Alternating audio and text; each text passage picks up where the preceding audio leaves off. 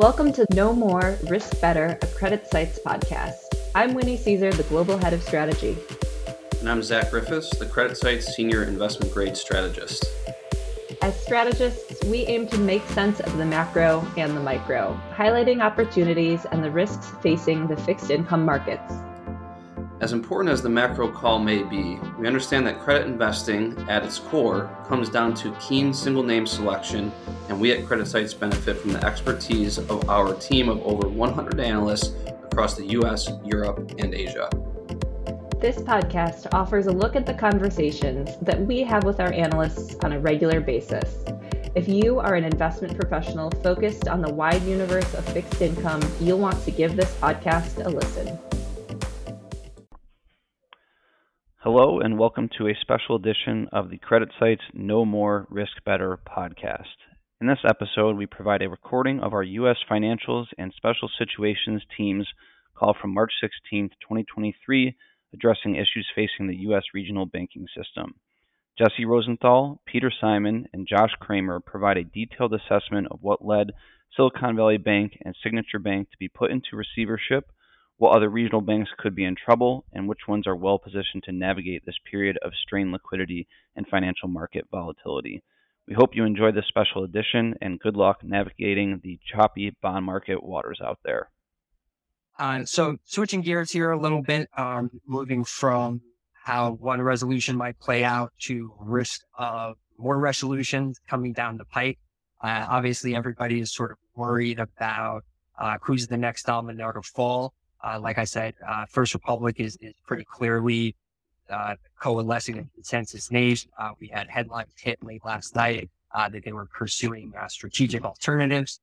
I will address First Republic at the end of this, I promise you. But in the meantime, I want to give Peter a chance to address how we're thinking about the regional banks and any broader comments there, both in terms of liquidity pressures that we would be seeing here, any names in particular that we would either avoid or take a more critical eye at as being more susceptible to these liquidity runs, and then kind of broader picture how we're thinking about it, how this might change anything from a regulatory standpoint.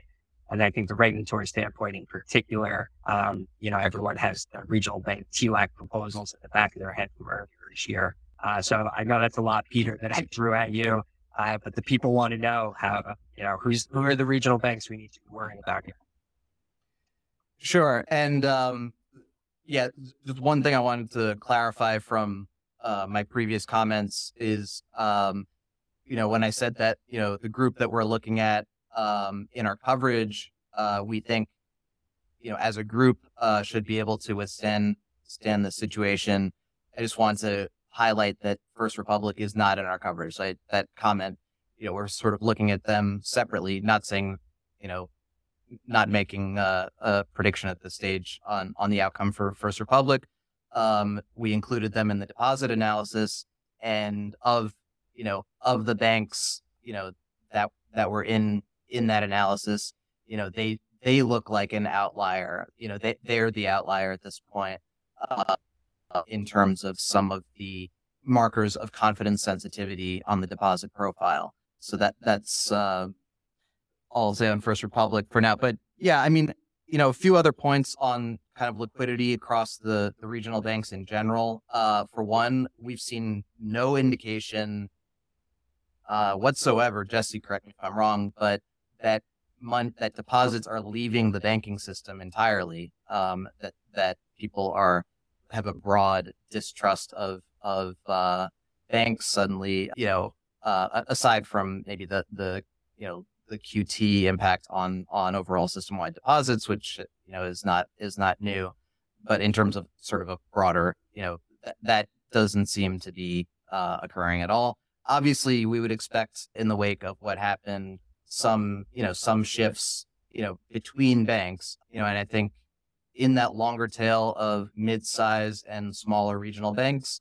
I wouldn't say that all of those banks, we don't cover all of them. So, each of them, will vary in terms of, a variety of metrics in terms of their customer profile, loan quality, et cetera.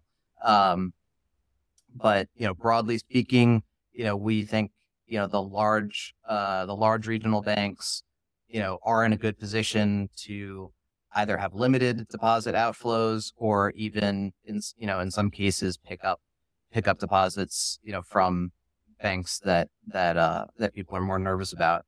Again, within our coverage, Comerica kind of sticks out as a name that has a little bit more of a vulnerable deposit profile than the median within the group. But I think worth mentioning that Comerica looks a lot closer to the median of the regional banks than it does to Silicon Valley Bank. Again, I know we keep reiterating it, but was just way out of the stratosphere in terms of just the concentration of the deposit profile in a small number of customers. So yeah, I've been reading the Q&A queue, and we have gotten a few questions on regulation generally and what the implications might be for regional bank regulation. Obviously, there's been some early comments about, just broadly speaking, that they want that Biden administration wants to take a harder look at regulation of regional banks. Just to take a step back, there was in 2018 and 19 there was a series of measures that both legislatively and from the Fed that tailored the regulations across the regional banks, essentially released some of the regional banks, especially smaller ones, from some of the harsher regulations that came on board after from Dodd-Frank. So, there's a possibility that there will be looking at, sort of untailoring by the Fed. I don't think that's something that would happen instantaneously. That would be something the Fed doesn't make, major regulatory decisions overnight or in a week. I think that would be something that plays out over a while. But we do have, different leadership of bank regulation at the Fed appointed by President Biden, as opposed to the Randall Quarles, who was appointed by President Trump. So, there is less of a, certainly not a deregulatory agenda. Definitely things are trending towards, increased regulation. I think, the first place that regulators might be looking is just, increasing liquidity regulation, right? So only category 1, 2, and 3 banks are subject to the LCR. So that basically excludes everyone under $250 billion in assets. Silicon Valley Bank was just below that marker, and clearly, mismanagement of liquidity at 200-ish billion bank had a significant impact on the system. So, that's one thing that could be looked at. We've had a few questions in the queue about regional bank TLAC. So our expectation that certainly before SVB was that things were looking as, trending in the direction that some sort of TLAC requirement would come on board for category 3 banks, your PNC, Truist, Capital One, US Bancorp type of banks. So I guess, and that's not, that there hasn't been a formalized proposed rule yet. There likely will be at some point. So the question, I guess, is, does regional bank TLAC get extended, to smaller, to kind of the next tier down in size, or to even smaller banks?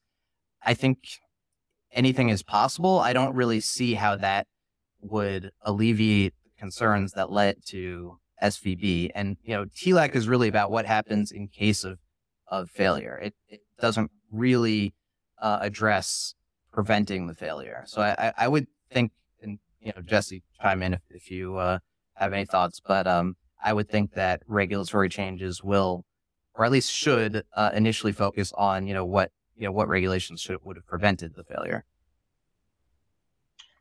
Yeah, I think that's absolutely right. And that ties into a bunch of other questions you've been getting, which is around liquidity and SVB LCR.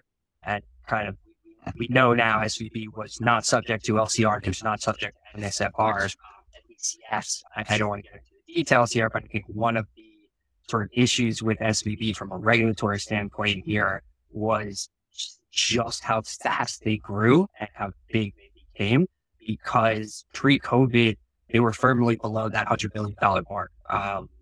They only got to be a top 20 bank over 24 months effectively. And the way the regulations are written and work, and I would imagine they're going to be thinking a little harder about this, but you don't immediately, just when your asset base goes over 100 billion or 250 billion, you don't immediately become subject to all the regulations, I think for, understandable, practical reasons. So in general, you move into the higher category when your asset base has averaged that threshold for a period of, I think, 4 consecutive quarters.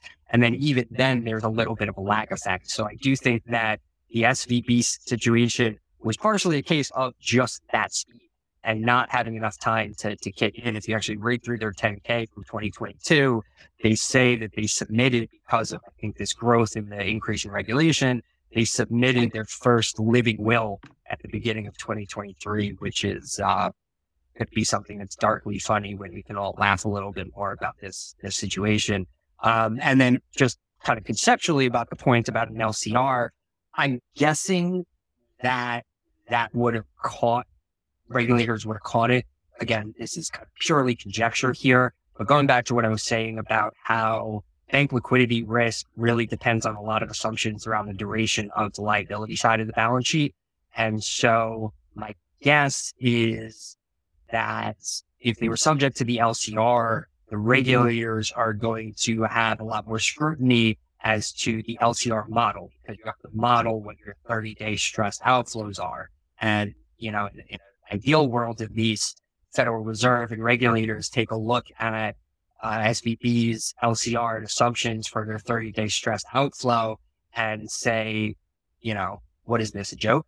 And that's how you sort of get the regulatory on top of it. That's my conjecture and my guess.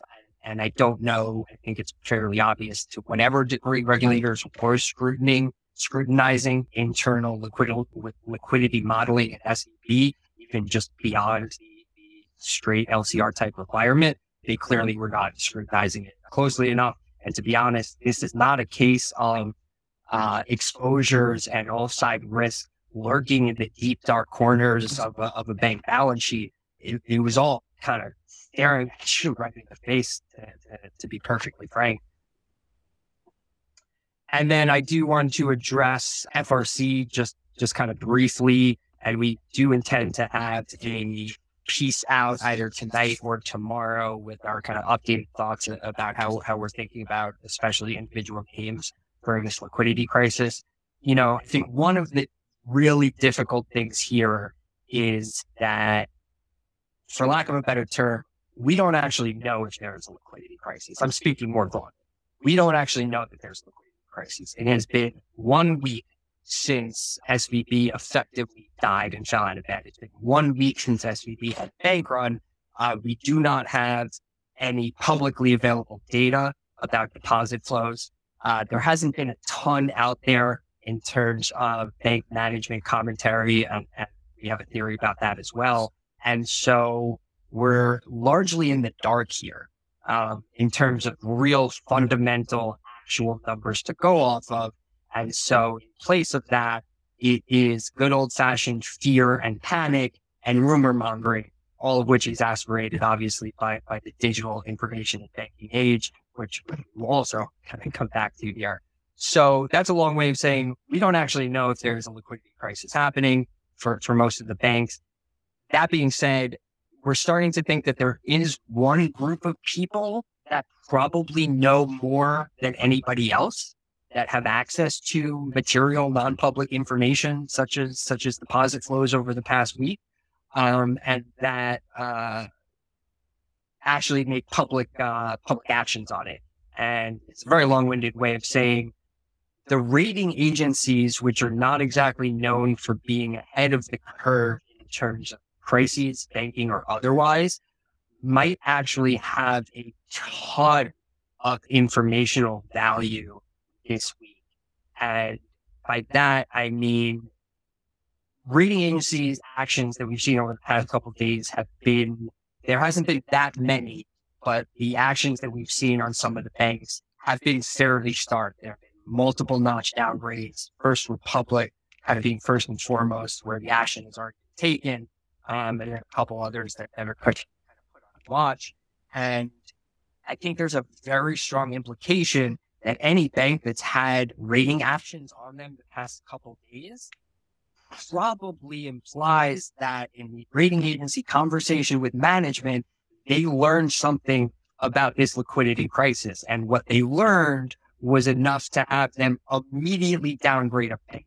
I don't think the rating agencies downgrade banks if there is a question of whether there's a liquidity crisis. I think they do it when it's actually happening.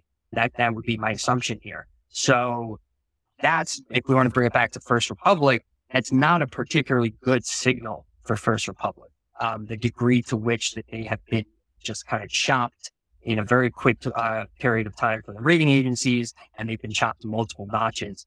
Our interpretation, and we're kind of still finalizing this, it's a thesis for how to read and interpret which banks could actually be feeling a bank run in the absence, obviously, of any public information. We're starting to think that the rating agency actions might actually be a really good framework to base off of as sort of an implication of where the bank runs are actually happening. And unfortunately, from that perspective, it doesn't really sound good for First Republic. That being said, I do want to just hammer home the points. And again, we don't cover First Republic, but hammer home the point with First Republic is to the degree that they do get pushed into resolution, to the degree that we do have a bank run happening there, and bank runs, once they start, are very, very difficult to stop, especially one that is based purely on sort of confidence and fear. If FRC does go under because of this bank run pressure, it's not the same value situation as Silicon Valley Bank. We cannot stress this enough. Yes, they have mark-to-market loss embedded in their held-to-maturity portfolio, as does almost literally every single bank with a held-to-maturity portfolio. The mark-to-market loss for First Republic Bank is nowhere near the relative size of the loss for Silicon Valley Bank. They would still have plenty of positive equity if they were to take that mark. They have positive equity with the mark on the AFS book as well.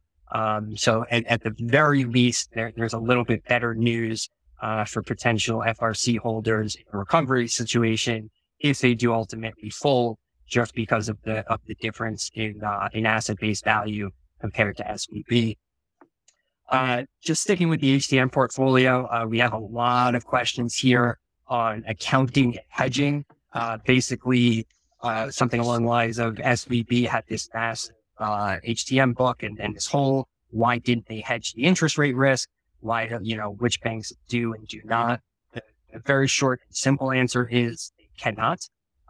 If you have zero credit risk security in a held to maturity portfolio, you cannot hedge any changes in the fair value that are related to interest rates.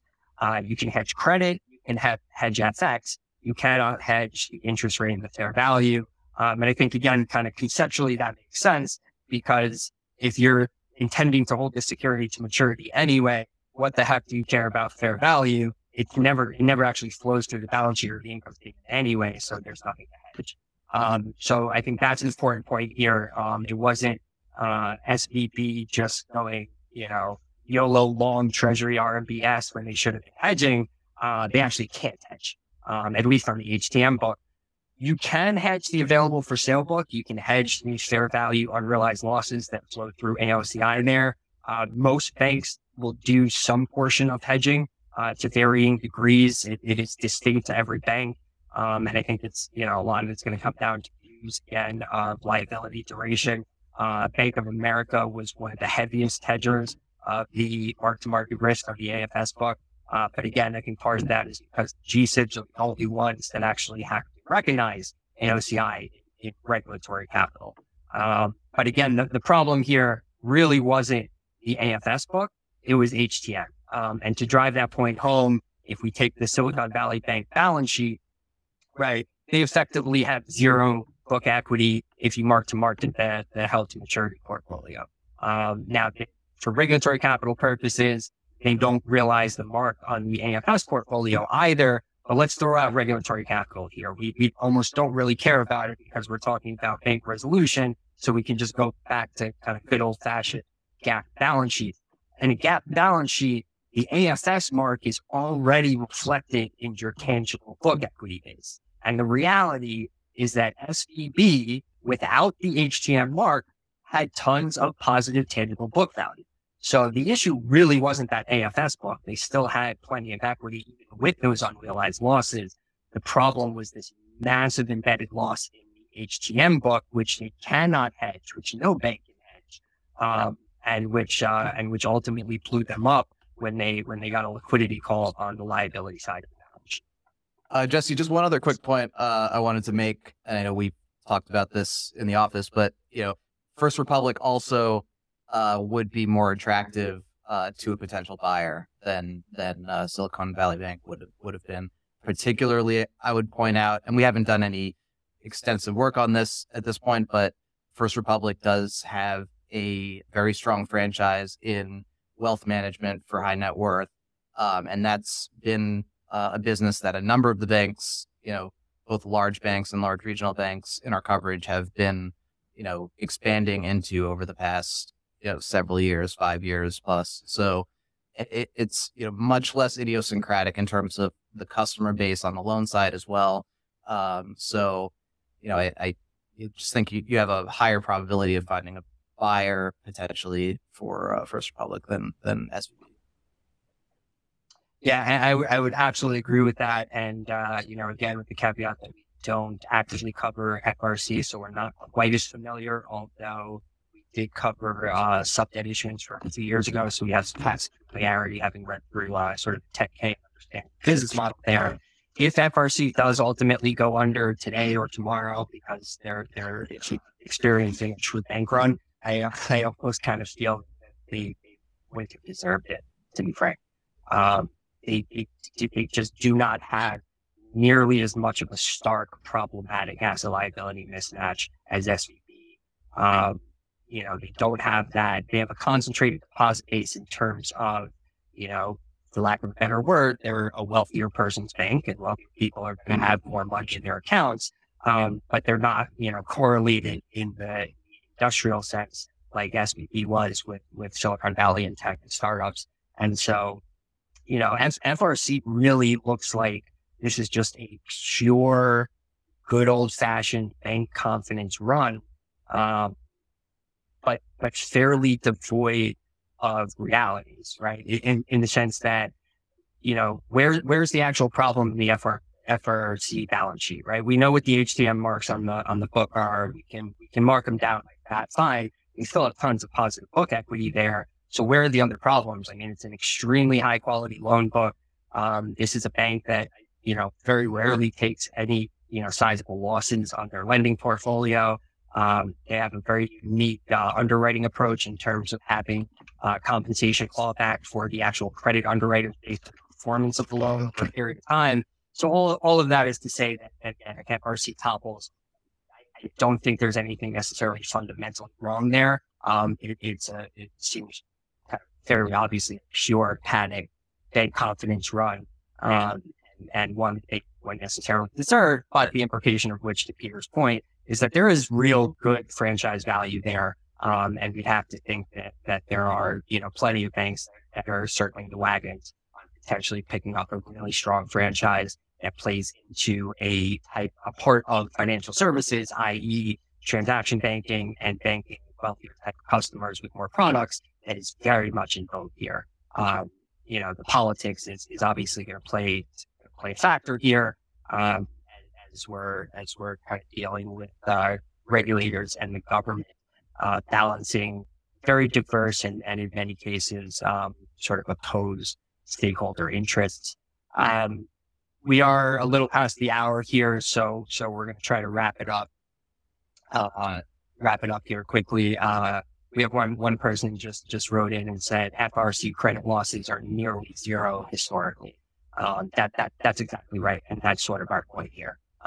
This is not a case of banks blowing up their balance sheets because they had excessive risk taking, right? This isn't a savings and loan type crisis where they're taking riskier and riskier and riskier bets with their asset liability mismatch. This isn't the GFC where they were just underwriting all these tons of crappy mortgages and hiding them in these ABS securitizations. There's, not to be polite about it, there's effectively nothing wrong with an FRC balance sheet.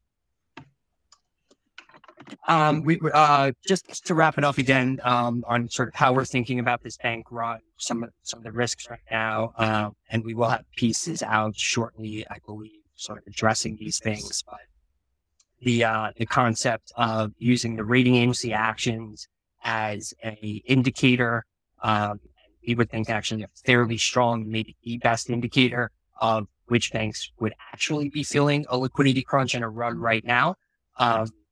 Secondarily, I know we've been puzzling over this idea as well as why we haven't seen banks either put out AKs detailing their liquidity positions or management, flooding the airwaves and such. It's an interesting question. I don't know how much the blackout window or the quiet period before earnings is playing a factor. I do think that PR is probably the case, that if you think about the banks that have been out there in terms of publicly releasing things, FRC was one of the first ones last Friday. And in general, the banks that we see that are out there are the ones that seem to actually be feeling the bank run. So you might actually end up shooting yourself in the foot if you are a strong bank by coming out and saying, yes, we're fine, because now all of a sudden you're unwillingly lumping yourself in with a bunch of other banks that said they were fine, but apparently are actually feeling the crunch. And then secondarily, there's on the kind of public relations side of things and the political bent. This is already an extremely politicized event with the SCB failure. We're getting PTSD flashbacks to bank bailouts and taxpayers subsidizing banksters and all this type of conjecture and narrative. In that vein, I don't think it's a good look for Jamie Dimon to come out there and say, oh yeah, we've taken in $50 billion more deposits this week. This is great for us, right? That doesn't really play in a scenario like this. So it very well might be the case. And I think we're expecting actually, when we actually see what the end of March balance sheets look like, there's going to be at least one or two, and probably a bunch of banks posting some pretty eye-popping deposit increase numbers. But it is very bad taste, I think, to brag about that right now, even though it would help bolster the liquidity argument. And then, there is this question of how do you prevent this type of bank run? And again, we'll be out with kind of big picture pieces about this. It's very, very difficult. And I think there's a lot of deep soul searching that we in the industry and certain regulators have to do as a result of this, especially if a bank like FRC goes. SIVB, I think we've strove time and time again to show it as an extreme outlier from both a bank financial perspective and from a management mismanagement perspective. Signature we are less familiar with, but very clearly has the crypto digital bank deposit asset taking business as another differentiator. First Republic would be the one that I think is a big wake-up call, because again, we don't necessarily think there's functionally anything wrong with this bank or the way it ran its business. And yet if they get taken out by a bank run, some really deep questions. And these deep questions are basically around, digitalization of financial services. It makes it very, very easy and a lot quicker for people to be able to initiate withdrawals and get their money out of the bank. And it's also the digitalization of everything else, including information and the speed with which information travels. And I think that that's a big part of why the regulators moved with such an unprecedented step to immediately guarantee all the uninsured deposits on Sunday. Is I'm sure all of us on the call here were kind of glued to Twitter on Saturday, and it was just a mess, right? It was every theory under the sun percolating. You had really loud voices from the Silicon Valley that have big platforms from that community. To be perfectly honest, shouting to the heavens that they don't understand how banks work effectively. And you had a lot of bad faith posturing, posturing and masquerading as sort of actual factual information. all of which in this sort of informational vacuum. And I would add to that, that is all exacerbated by, not to sound too cynical here, but what I would call our general financial illiteracy in the country. And I'm starting to wonder if, personal financial literacy, you can actually make an argument, especially with the way that the information travels, with the lack of a sort of structural understanding of institution that everybody can agree is sort of an authority, right? SVB fails and everyone kind of goes to their corners and, it's a woke bank. No, it was a tech bubble bank. You come up with your narratives there. In light of that kind of being, it seems like our cultural realities here, financial literacy almost strikes me as a very big systemic risk problem for banks, for regulators that we need to actually think about and address here. And again, if FRC goes down, that's going to be an actual casualty, I think, of that type of structural reality we're living with. So after that sort of extended rant, I apologize for it, but those are some of the thoughts that we've certainly been banging around in our head over the past week. Thank you again for bearing with us and patience. And I hope everyone has a chance to hopefully catch up on some sleep this weekend. I know we are all here at Credit Sites greatly looking forward to going to bed before the sun rises. And so with that, I want to thank my fellow panelists, Peter Simon and Josh Kramer. Thank you all, and good luck out there. Thank you. Credit Sites disclaimer. All price references correspond to the date of this recording. This podcast should not be copied, distributed, or reproduced in whole or in part. Neither Credit Sites nor its affiliates makes any representation or warranty as to the accuracy or completeness of any information contained in this podcast. Credit Sites is not providing investment, legal, accounting, or tax advice, is not providing research or making any recommendations, nor is Credit Sites offering or soliciting any transaction with respect to the purchase or sale of any security. The receipt by this listener of this podcast is not the giving of advice by Credit Sites or its affiliates.